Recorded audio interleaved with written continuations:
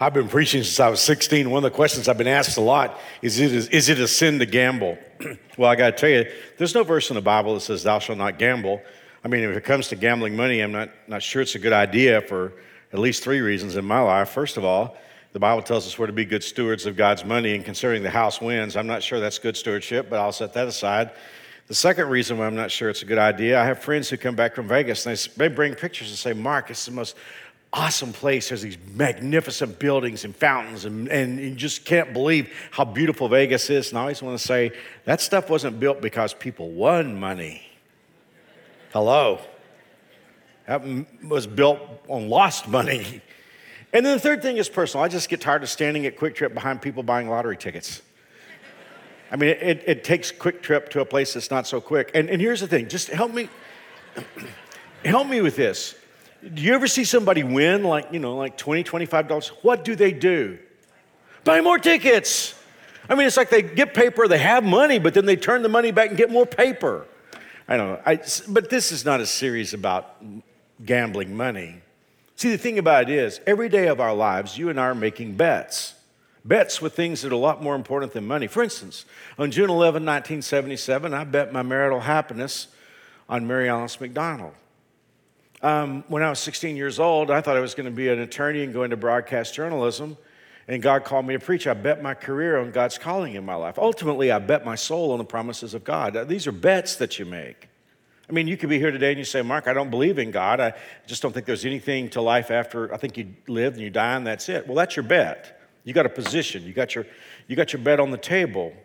It's either a good bet or a bad bet. What makes a good bet a good bet? Truth, value. So today, this is not a series about betting money necessarily. It's mostly about betting the things that really matter. Our series is called Kings and Queens, and although I'm going to get into today's talk, I want to just take a moment to talk to you about the series. And let's ask the question, why Kings and Queens? It is a little unusual. If you're a new Springer, you're not surprised to see a stage with playing cards on it, but if you're from a traditional church, that could probably be a little funky. So why is it that we're doing this series called Kings and Queens? I want to give you 7 reasons real fast. Number 1, I believe with all my heart the Bible is the Word of God. If you have Scripture, if you have a Bible in your hand, you have God's words to you. The Bible says they are inspired. In the Greek, theopneuma, which means God-breathed. So if you have a Bible, you have God's Word. Hey, when you look at how the Bible's distributed, you get a sense of what are the most important messages. So we're talking about Kings and Queens. Now, start with this. There are 4 books in the Bible that are called the books of the Kings. 1 Samuel, 2 Samuel, 1 Kings, 2 Kings, 1 Chronicles, 2 Chronicles. But that's just for starters, because when you read the Bible, you'll discover there are kings all over the place. There are kings in the book of Genesis. In Exodus, there's the Pharaoh. Throughout the Israelites' trek into the Promised Land, there are the kings of Canaan. There are the kings from Israel, the kings of Judah, the kings of the northern kingdom, the southern kingdom, the kings of Syria, the kings of Babylon, kings of Persia. Go into the New Testament, you have the Herods and the Caesars. So much of the Bible is about kings and queens. So with that much ink, that's a good reason for us to study it. The second reason, and maybe the most important reason of all, and what caused me to think about this series in the first place, is that the kings and queens are like you and me. I can hear somebody say, hey, Mark, wait a minute. I'm not a king. I'm not a queen. I need this week's paycheck. How can I be like a king or a queen? Take this into consideration. The kings and queens in the Bible were people with power and the freedom to make choices and take risks. You and I in America live in something called a democracy. A democracy means the rule of the people. So consequently, you're a ruler. And living in a nation with freedom, you have the opportunity to make choices and take risks. And oh, by the way, just in case you think you're not rich, even though we may explore the lives of kings for quite a while from the Bible, you will discover that the people in the Bible who were kings and queens didn't have a whole lot of stuff that you have. The richest kings didn't have the internet. The richest queen never had a smartphone. Solomon, we're going to be talking about him today, the richest king of all time. He would have given half his kingdom for a 10-year-old Hyundai. Can you imagine what that must have been like? No car. He didn't have air conditioning, didn't have heating in the winter. Solomon never had a hot fudge sundae. You're richer. And oh, by the way, could I just throw something out that we all know but don't think about all that often? If you have your health today, I'm not talking about perfect health, but if you have enough health to live your life pretty much the way you want to live it, you're one of the wealthiest people in the world. When Robert Wood Johnson, who was the heir to the Johnson & Johnson Medical Company fame, lay dying, in January of 1968. He had hundreds of millions of dollars. And one of the last things he said before he died, he said to his nurse, I have hundreds of millions of dollars and I would give it all if somebody could make me well. So today, I want to make sure that we feel this, that we understand that the kings and the queens in the Bible are like you and me. We have freedom, we make choices, we take risks, and we are so blessed in America to live really very affluent lives. A third reason. There's a statement that's been picked up through the years. No one's really sure who the originator of the statement was. But the statement goes like this: power corrupts, and absolute power corrupts absolutely. Is that true? Not if you believe Jesus. Because Jesus said the bad stuff that we do, it's not because some external force has acted upon us. Jesus is saying it's down there inside and it comes out. Hey, power doesn't corrupt, power reveals. If you won the lottery today and you suddenly had $100 million, would it change you? No. It would reveal what's in you. If you had the upper hand in a relationship and you could do pretty much whatever you want to do in the relationship, it wouldn't change you, it would just reveal what's in you. So when we look at these kings and queens who have the power, it wasn't that being a king or queen changed them. It's just that the power and the affluence reveal what was inside. The fourth reason why we're doing this series, the Bible tells us there are two keys to why God put all the stories in the Bible. The first one's in 1 Corinthians 10, verse 11. The Bible says these things happened as examples for us. They were written down to warn us. Okay? The stories are there to warn us. Look at the second one. Romans 15:4. Everything that was written in the past was written to teach us so that through the encouragement of the scriptures, we might have hope. So, God is saying the reason all these stories in the Bible, number one, to warn us so that we don't make the mistakes of those who did make mistakes. On the other hand, to teach us how that God works so that even in tough times, we would have hope. Number 5. When you look at how God evaluates the kings and queens, and some of you have read this in the Bible, you discover that God evaluates kings and queens in one of two ways. The Bible will say they either did that which was right in the sight of the Lord, or they did that which was evil in the sight of the Lord. God doesn't hand out many C's. It tends to be an A or an F. And it all came down to, did they do what was right, or did they do what was evil? Interestingly, I was just counting this up. About 2/3 of the kings were said to have done that which was evil, and about 1/3 were said to have done that which was right. You will notice as we go through this series that some start off good, and like today's episode, they'll tail off at the end. And then there are those who actually start off bad, but their lives change and they begin to please God toward the end. Number 6, I don't know that there's a series more appropriate for our times. You'll see it real quickly. Once we get into this today, you won't need me to say that. You'll figure that out. But beyond that, especially those of us who have spheres of influence, groups of friends, or we're parents of children, or we're grandparents, we're going to see there's so many lessons that we can mine out of this that are going to help us. It's so appropriate for our times. And number 7, maybe this is lesser than the others. I think you're going to find it interesting. When you hear these stories, you're going to say, I didn't know that was in the Bible, or can they put that in the Bible? I promise you, this is just going to be an interesting series. So here we go. Today's talk is called High Roller. It's about Solomon. Hey, did you know that there are 71 chapters in your Bible that are either written by Solomon or about Solomon? That means 6% of your Bible has to do with his character. So since we talked about if God puts a lot of ink into something, he wants us to pay attention. If 6% of your Bible is about this guy, don't you figure it's important for us to look at his life? A little backstory. Solomon is the son of King David, as in David and Goliath. And David is a great king. He wasn't a great dad. As David had several sons, and it seemed like his heir apparent was always blowing up. So now David's at the end of his kingdom. He's an elderly man, and everybody's wondering who's going to be the king because so many of David's sons have disqualified themselves. Solomon is his youngest son, most likely. And just FYI, he is the second son that David had with Bathsheba. You remember David had an affair with his next-door neighbor, Bathsheba, had her husband whacked. The baby that he conceived in that affair died, and then David marries her, and Solomon would be the son that they had next. How many of you have discovered that you can come from really bad circumstances and you can rise above them by the grace of God? And that's what happened with Solomon. So David's at the end of his life, and everybody's wondering who's going to be king. And ultimately, it is revealed to be God's will that Solomon is king. Now, put yourself in his place. Some of you don't have a hard time doing this. He's 20 years old, about. and your dad is a legend, and you grew up at the tail end of his life, and all of a sudden you're king. And not only are you king, you're king of the most powerful nation in the world, and everybody is suddenly looking at you as if to say, what do we do now? Now, that's where we pick up the story in 1 Kings chapter 3 in the 3rd verse. The Bible says Solomon loved the Lord and followed all the decrees. That night, the Lord appeared to Solomon in a dream, and God said, what do you want? Do you know what you want? You know, if God asked this question of a lot of people, they wouldn't know what to say because they don't know what they want. But God said to Solomon, what do you want? Ask me, and I will give it to you. So Solomon says, well, O Lord, my God, you've made me king instead of my father David, but I'm like a little child. I remember reading this in the King James when I was growing up. Solomon said, I don't know how to go into a room and how to come out of a room.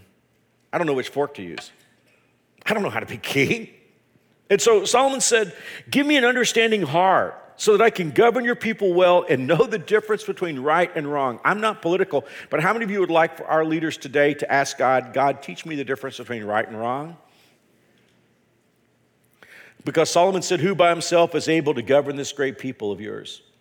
The Lord was pleased that Solomon asked for wisdom. So God replied, because you've asked for wisdom and have not asked for long life, wealth, or the death of your enemies, I'll give you what you asked for. I'll give you a wise and understanding heart such as no one has ever had or ever will have. And I will also give you what you did not ask for, riches and fame. No other king in the world will be compared to you for the rest of your life. Well, let's slow down here a second. I grew up in church, traditional church, a good church. And I used to sit in Sunday school and the teachers would say, Solomon asked God for wisdom and God gave him wisdom. Technically, I guess it's true. But it's a little more specific than that.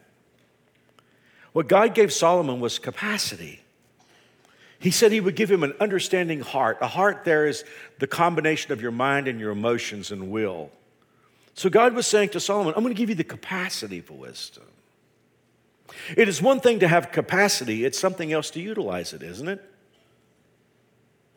What we're going to discover in Solomon's life that he had this enormous capacity, but he didn't always use it. I don't like the experience of buying a car. It intimidates me. And if I feel like I've left money on the table, it will grind on me for days. But there's something worse than leaving money on the table, like leaving opportunity on the table, like leaving life on the table. And the sad thing is, you and I both know this is true. There are a lot of people in life who have enormous capacity to do great things, but they squander that capacity. So ultimately, I want us to be clear on something. Although God did give Solomon wisdom, most of all what he gave him was the capacity for wisdom. Okay, God has said to Solomon, you're going to have so much, nobody in the world will have as much. I mean, here's the thing. There's no getting around this. Solomon was a whale. He was a high roller.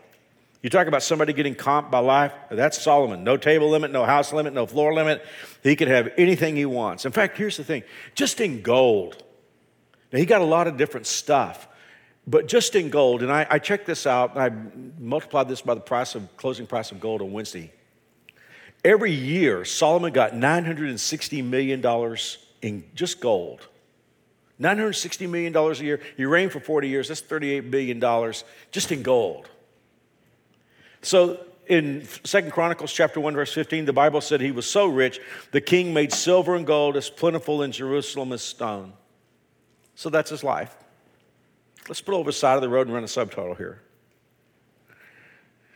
Capacity to be the wisest man who ever lived, the richest man in history, no enemies, no limits, can do anything he wants to do, can buy anything he wants to buy. How do you feel about that? How do you feel about that kind of life? I mean, if you're going down Rodeo Drive, you can stop at any shop you can get. You can buy anything you want to buy. You pass the showrooms. If you see something shiny in there that you like, you can buy it. You see a house you like on the beach, you can buy it. Anything you see you want, you can buy. Wisest person in the world, no enemies, no problems. How does that kind of life sound? There's a little book in your Bible. It's called Ecclesiastes. I wouldn't build my life on Ecclesiastes. Normally, I would tell you could build your life on the Word of God, but Ecclesiastes is there for a particular reason. It's the journal of this man. And God allowed his journal to be codified and to become part of the Bible. I always notice a lot of times people that don't have much interest in God, oftentimes at their funerals, they'll read from the book of Ecclesiastes. Richard Dawkins, the atheist, Ecclesiastes was his favorite book. That should tell you something. It's a screwed up book written by a screwed up man. And in Ecclesiastes, Solomon is going to tell us about his life. And he starts by saying there are 3 characteristics of the lifestyle that he was allowed to live. Look at this. 2 verse 9, Ecclesiastes. I became greater than all who lived in Jerusalem. Solomon's like, I'm number 1. I was bigger, faster, richer, meaner. Anything anybody had, I was bigger. I was the greatest. Number 2, anything I wanted, I would take. And number 3, I denied myself no pleasure. I was the best, I was the biggest, I was the brightest. I got anything I wanted, and I never told myself no. So, in the words that Dr. Phil used to say, how's that working for you? Verse 11, look at the answer. But as everything I'd worked so hard to accomplish, it was also meaningless. It was like chasing the wind. There was nothing really worthwhile anywhere. Yeah, I know what somebody's thinking right now. It's like, oh, I know you religious people, that's sort of your book out of the Bible. That's your way of preaching religious thought that if you have all kinds of stuff in life, it won't make you happy. It's just a fictitious story. Oh, really? You know who Tom Brady is? I mean, Tom Brady, quarterback for the Patriots, got rings on his fingers, handsome guy, married to a model, beautiful life. He was being interviewed years ago. In fact, this was in 2005 after he'd just finished winning. Well, actually, he won his 3rd Super Bowl before that.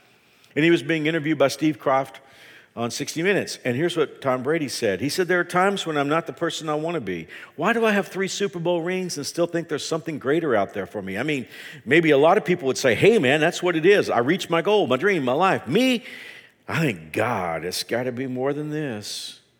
I mean, this can't be what it's all cracked up to be. I mean, I've done it. I'm 27, and what else is there for me? And Steve Kroft, who was taken aback a little bit, said, well, what's the answer? And Brady said, I wish I knew. I wish I knew. One of my favorite songs, I love you too, and Bono, I love the song, Still Haven't Found What I'm Looking For. And here's Solomon. He's got all the bling, all the stuff, all the cash. He has all the women. And yet he's saying, still haven't found what I'm looking for. Well, if you're Solomon, what do you do?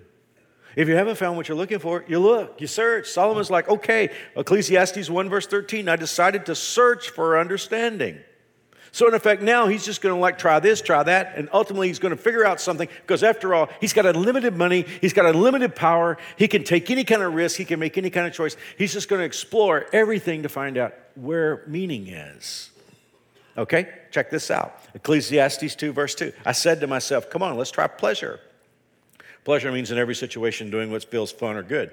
He said, let's look for the good things in life. Solomon's like, I know where life is. It's in having fun. But the Bible said, this too is meaningless. Hebrew word there means crazy. So Solomon said, okay, if pleasure doesn't do it, if pleasure doesn't numb the pain, pleasure doesn't take the pain away, maybe I need to numb the pain. Ecclesiastes 2:3, after much thought, I decided to cheer myself with wine. In this way, I tried to experience the only happiness most people find during their brief life in this world. Solomon's like, the only people I see who are coping are people who are drunk or high. So Solomon's like, I'm going to get drunk. I want to get high. Everybody must get stoned. Just want to see where my baby boomers were today. Little Dylan in there. Some of you have tried that. You know what you discover when you try to dull the pain? When you sober up, the pain's still there, and then you got the problems that you got into when you were drunk or high. So Solomon's like, well, that didn't work. So he went this one direction, pleasure, drinking, shooting up, taking pills, tried that. That didn't work. I'm going to go the other way and really live a disciplined life. I'm going to turn my TV to HGTV. Look at this. Ecclesiastes 2 verse 4, I also tried to find meaning by building huge homes for myself and planting beautiful vineyards. Well, that didn't do it. Verse 7 is really ugly. He said, I bought slaves. And slavery is one of the most awful things, one of the most awful chapters in the history of our nation. And it's still causing pain even today. You know what's so ugly about slavery? Slavery is using someone's life. It is taking a God-given person with gifts and personality and skills and taking that person and saying, you exist for my benefit. And I really think that the horror of that sin is one that just can't seem to be removed from a culture. But here's the deal. There are some of us here today who would repudiate slavery on its face, but we use people. It's been said there are two kinds of people in the world. There are people who love things and use people, and there are people who love people and use things. You're one or the other.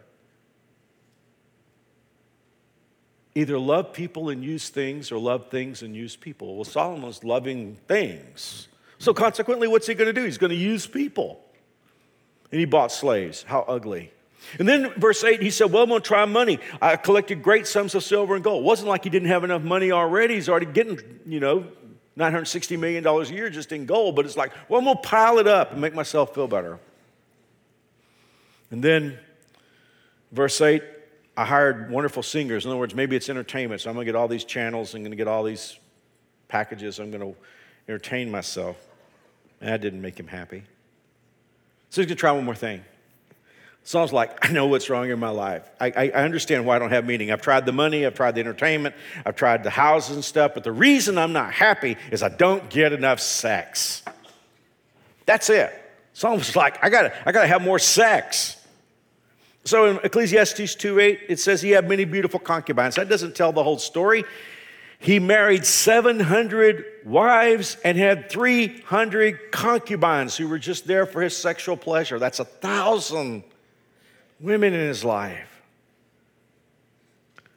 Hey, by the way, I want you to check this out. In responding to this particular situation, he said, I tested everything. I set out to be wise, but it was beyond me, far beyond me and deep. Oh, so deep does anyone ever find the meaning of life? One discovery, a woman can be a bitter pill to swallow, full of scheming and grasping. At least that's my experience. I want to say, are you kidding me? You don't love any of those women. You just want to use them, and now you're whining because they don't love you. Hey, I told you this is going to be 2018. Isn't that true today? There are people out there, they're just looking for someone to use, but when that person doesn't love them back, they whine and cry and say, oh, I've been deceived. Isn't that true today, ladies? And some of you guys know it's true too. It's like, I just want to use you, but if you don't love me, oh, I've been deceived.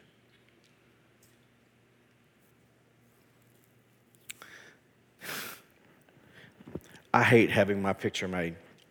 If you look like me, you understand. I just really do. Mary also say, we have a wonderful photographer who does such a wonderful job. And Mary say, and she always tells me at the last minute, but I've scheduled a photographer. And I'm like, okay. I only have one picture I love. You want to see it? Watch this.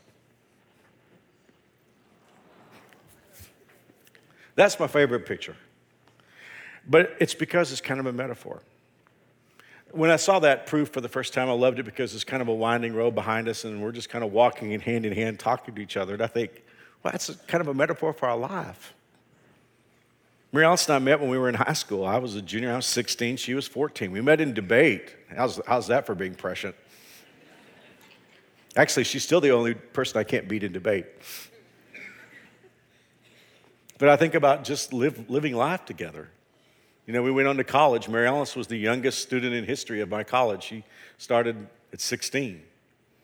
And I remember one day we were walking together, and I was probably 19 or so, and we were chatting, and I said, I'll go anywhere God sends me except to Kansas. This week on the 6th, we will have been at New Spring for 33 years. So, thank you. God has a sense of humor, doesn't he? And Mary Alice and I got married. I was called to my first church. We got married on a Saturday. I was called to my first church the previous Saturday. So all the years that we've been married, I've been a pastor, and she's been a pastor's wife. And there have been good days and bad days and painful days and exhilarating days. But I love that picture because it kind of describes our life. We've just kind of been hand in hand together and living life together. Now, if you think I've put that picture up to make ourselves examples. There's nowhere close to the truth there. I just want you to understand, you can't have that kind of relationship and approach things the way Solomon approached things.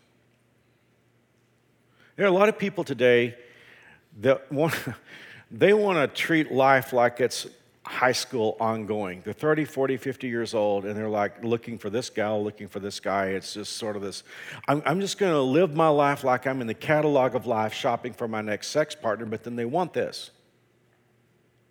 And it just won't work. You can't go opposite directions on the same road at the same time. I mean, do you feel this in Solomon? It's like, my problem is I need more sex. I'm marrying 700 wives and boy, 700 mother-in-laws. Did he think that through? I was like, I have 700 wives and 300 women that are just like looking for me to call them up. And you're like, oh no, I've discovered that women are tough and they don't love me. Are you kidding me?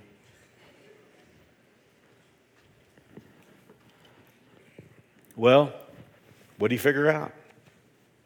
He's going to tell us. He came to two conclusions. All that exploration, he came up with two conclusions. Here's the first one. Ecclesiastes 2, verse 8, I had everything a man could want or everything a woman could want.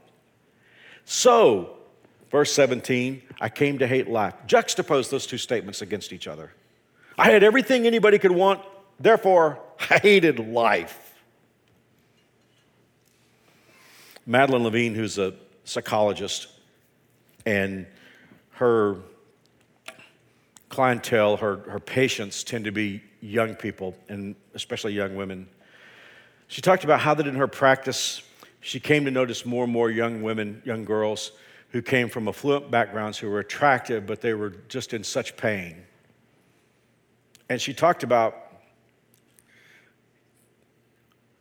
giving therapy to a young woman, and she said she had the cutting disguise on. Long sleeve t-shirt extended to the middle of her hand. There was a hole cut in the thumb to hold the sleeve in place.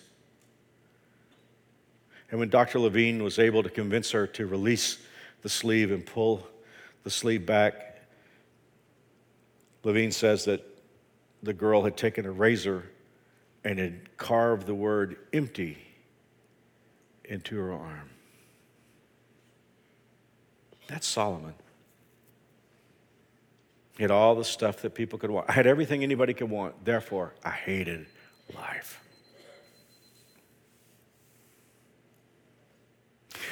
Have you ever heard the expression, the carrot before the horse?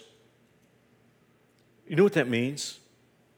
Back in the day before we had mechanized travel, people traveled by carts with horses. How do you keep the horse going forward? Well, there was a mean kind of thing that people did in those days. They would have a long pole that extended out in front of the nose of the horse with a string on the end and a carrot on the end of the string, and they would hold the carrot in front of the horse. Well, the horse just knows he's pursuing the carrot. And of course, he takes steps to get to the carrot, but he never gets there. And that's what Solomon said. He said, look, it's been the carrot before the horse. I've been trying all these things, but it doesn't get me anywhere. Now, what I love now is that Solomon's going to tell us the two reasons why he hates life, even though he had all this stuff. The first reason is in Ecclesiastes 1, verse 15. He said, what's wrong can't be made right. What's lost can't be found. You know what? If you had all the money in the world, you would discover this is still a broken world. And in some ways, that money would mock you because it wouldn't change the things that you can't fix. Money can't fix a lot of things. So he said, that's my first problem. What's wrong can't be made right. And then secondly, in Ecclesiastes, he said, we want to feed our appetites, meanwhile our souls go hungry. So that's what he came to the conclusion of. I tried everything.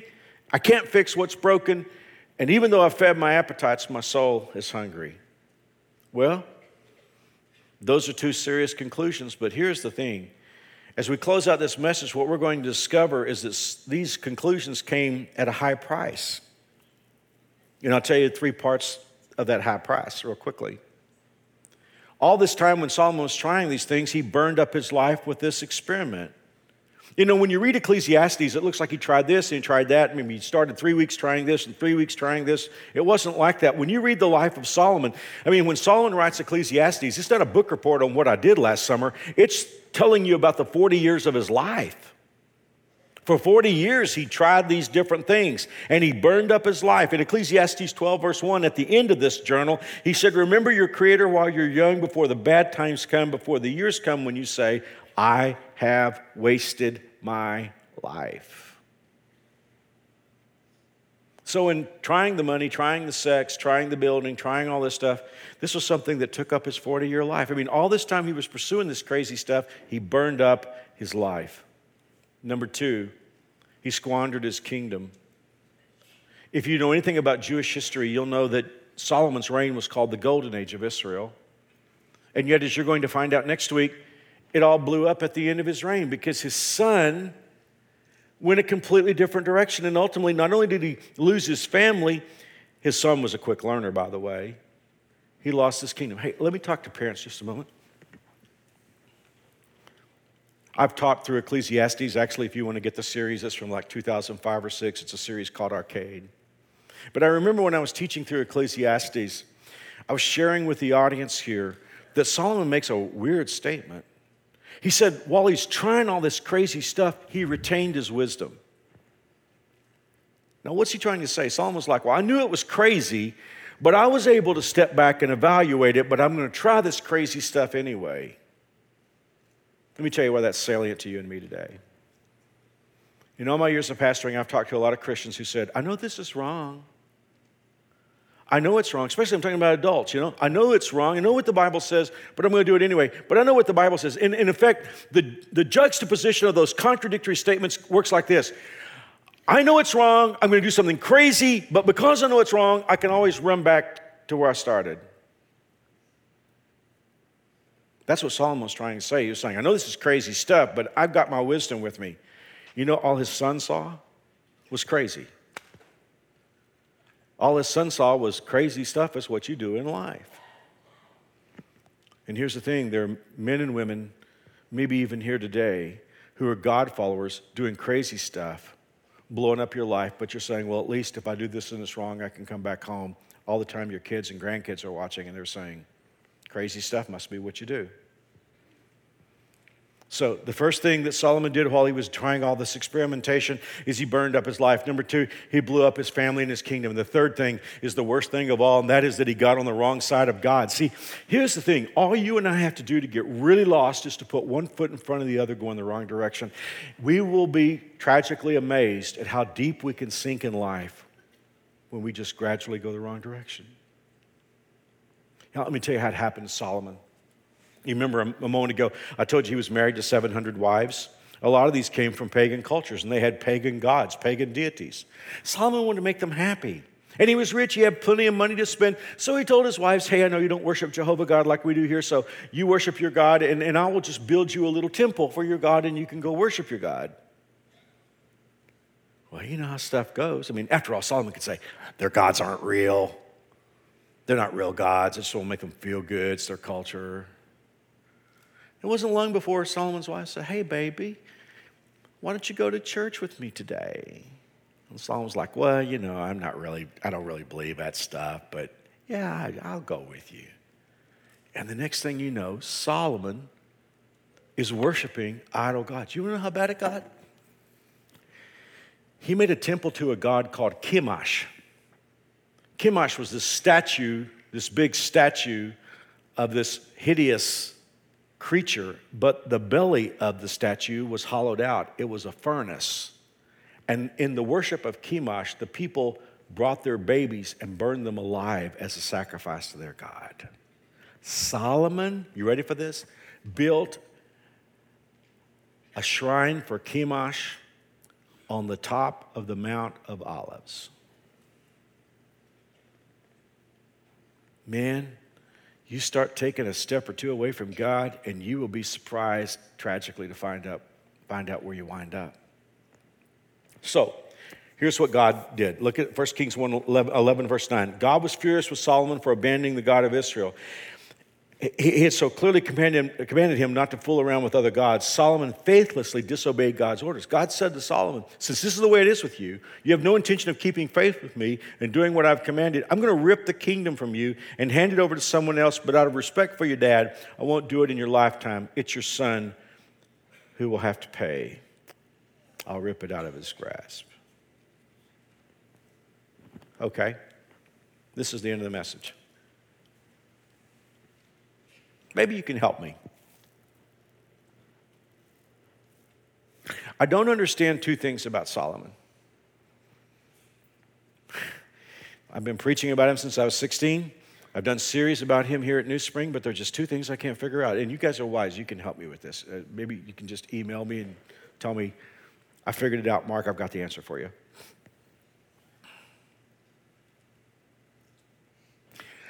I don't understand how he can have this enormous capacity for wisdom and just not ask God what his purpose was.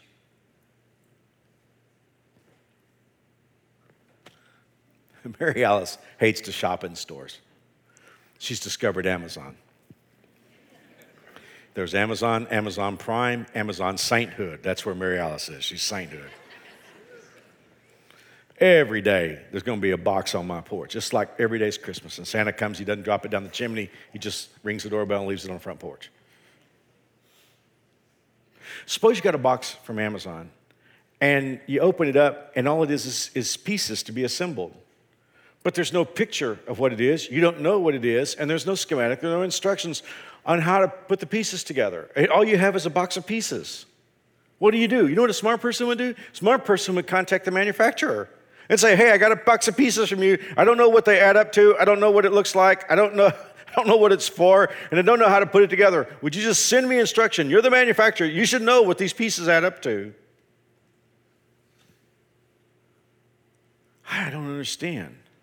Solomon got a very elegant box of pieces, like you and I have.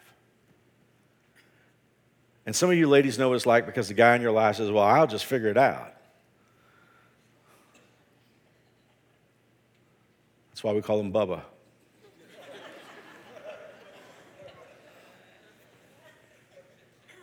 And that's Solomon. Well, we'll figure it out. And you know what? Here's what's so really bad. Solomon's like, the pieces are what I make it to be. I just don't understand why he didn't ask God what his purpose was. He's our manufacturer. God, who am I? What am I supposed to be? How do I connect the dots? Does it bother you today like it bothers me that people just can't seem to connect the dots? God, I don't know. You're my maker. I'm just I'm a box of pieces, but tell me who I am. Tell me what I'm supposed to look like. Tell me what I'm supposed to be. How do I connect the dots? Here's the second thing I can't figure out. I don't understand with all of his wisdom why he didn't recognize what was going on. You and I have a God who loves us. We also have an enemy, Satan, who hates us. You know, we live in a world today where there are those, even in American Christianity, who say, well, I can accept the idea of a God, but the idea of Satan, well, he loves that. He'll just ride that all the way to the bank. You remember in the Illusion series? Jesus said the thief comes to steal, kill, and destroy. If you're Satan and you're watching Solomon, he's getting all this bling, he's getting all this cool stuff, he's getting all these prizes that God is giving them, and you're watching this kingdom, the kingdom of Israel, God's chosen people, they have the opportunity to do extraordinary things. If you're Satan, what are you going to do? It's like, I'm going to blow this guy's life up. And all the time that Solomon was pursuing all these appetites, what he did not realize was that, ready for this, the enemy had moved into his appetites. See, a lot of times we don't connect the dots because we feel like if it's my appetite, how can that be my enemy?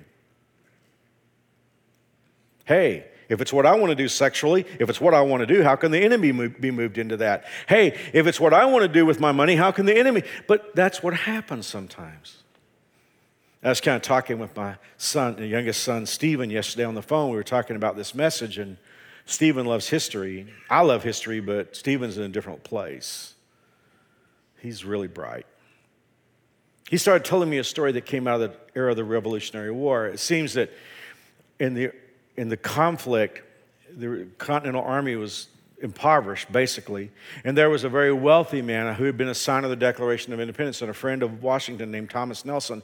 He had a magnificent mansion and a beautiful estate. And right before one of the largest battles between the British and the colonial army, Cornwallis, the British general, decided that he would take Thomas Nelson's house to be his center of operations. He would move in himself, all of his generals and his commanding detail, and they would move into Thomas Nelson's house. It's not because it was the most elegant place around. It was because he understood there's no way in the world that Washington would turn his cannons on the house of his friend. And after all, Nelson had generously supplied many of the munitions and much of the ammunition that the colonial army was fighting for. He'd given them gifts and given them friendly loans. And so Cornwallis thought there's no way in the world that Washington will attack Nelson's house. And sure enough, when Nelson visited Washington, the colonial army, he saw quickly that the cannons were not turned toward the commander's headquarters. And Nelson asked Washington, why don't you have the guns turned toward my house? That's where the enemy is. And Washington said, well, I don't want to harm your place. And Nelson said, the enemy has moved into my house. Take it down.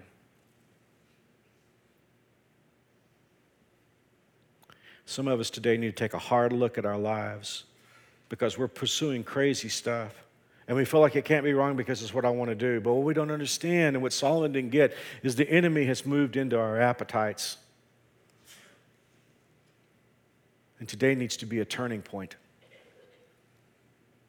Would you bow your head with me, please? I want to go back to what I said right before this. I said, I don't understand why Solomon doesn't ask. I mean, when he did ask, God did wonderful things in his life. Hey, did you realize that God's ultimate gift that he offers every one of us, he offers if we will ask? Eternal life, living forever when you die, being forgiven of your sins, having a personal relationship with God, your creator. That's all in asking. Romans 10 verse 13 says, whoever shall call upon the name of the Lord will be saved. If I'm talking to anybody, if you're watching in South or North auditoriums, if you're watching online or watching on television, I have the good news for you today. If you want to become God's daughter, if you want to become God's son, all you have to do is simply ask. It's the one thing Solomon forgot to do. If that's attractive to you right now and you say, Mark, I want to have that peace with God. I want to have that relationship. I want to lead you in a prayer. These aren't magic words, but I want to pray these words. And if you want to say them to God, I'll say these words slowly so you can decide if you want to say them to him. Okay, here we go. Dear God, I am a sinner. I am broken. But I believe that you love me. I believe that Jesus died to pay for my sins. I believe he arose from the grave. And since he lives, I want him to be my Savior and my King. Thank you for making me your child, forgiving me, and giving me everlasting life. Help me to live for you. In Jesus' name, amen. Hey, if you just prayed that prayer, as we get ready to go, if you go to any info center, they have a gift bag for you. It's got a Bible like I preached from, a book I wrote, and some other cool stuff. All you have to do is say, I prayed with Mark, and they'll give it to you. They won't hassle you. Thanks for being here. We'll see you next weekend.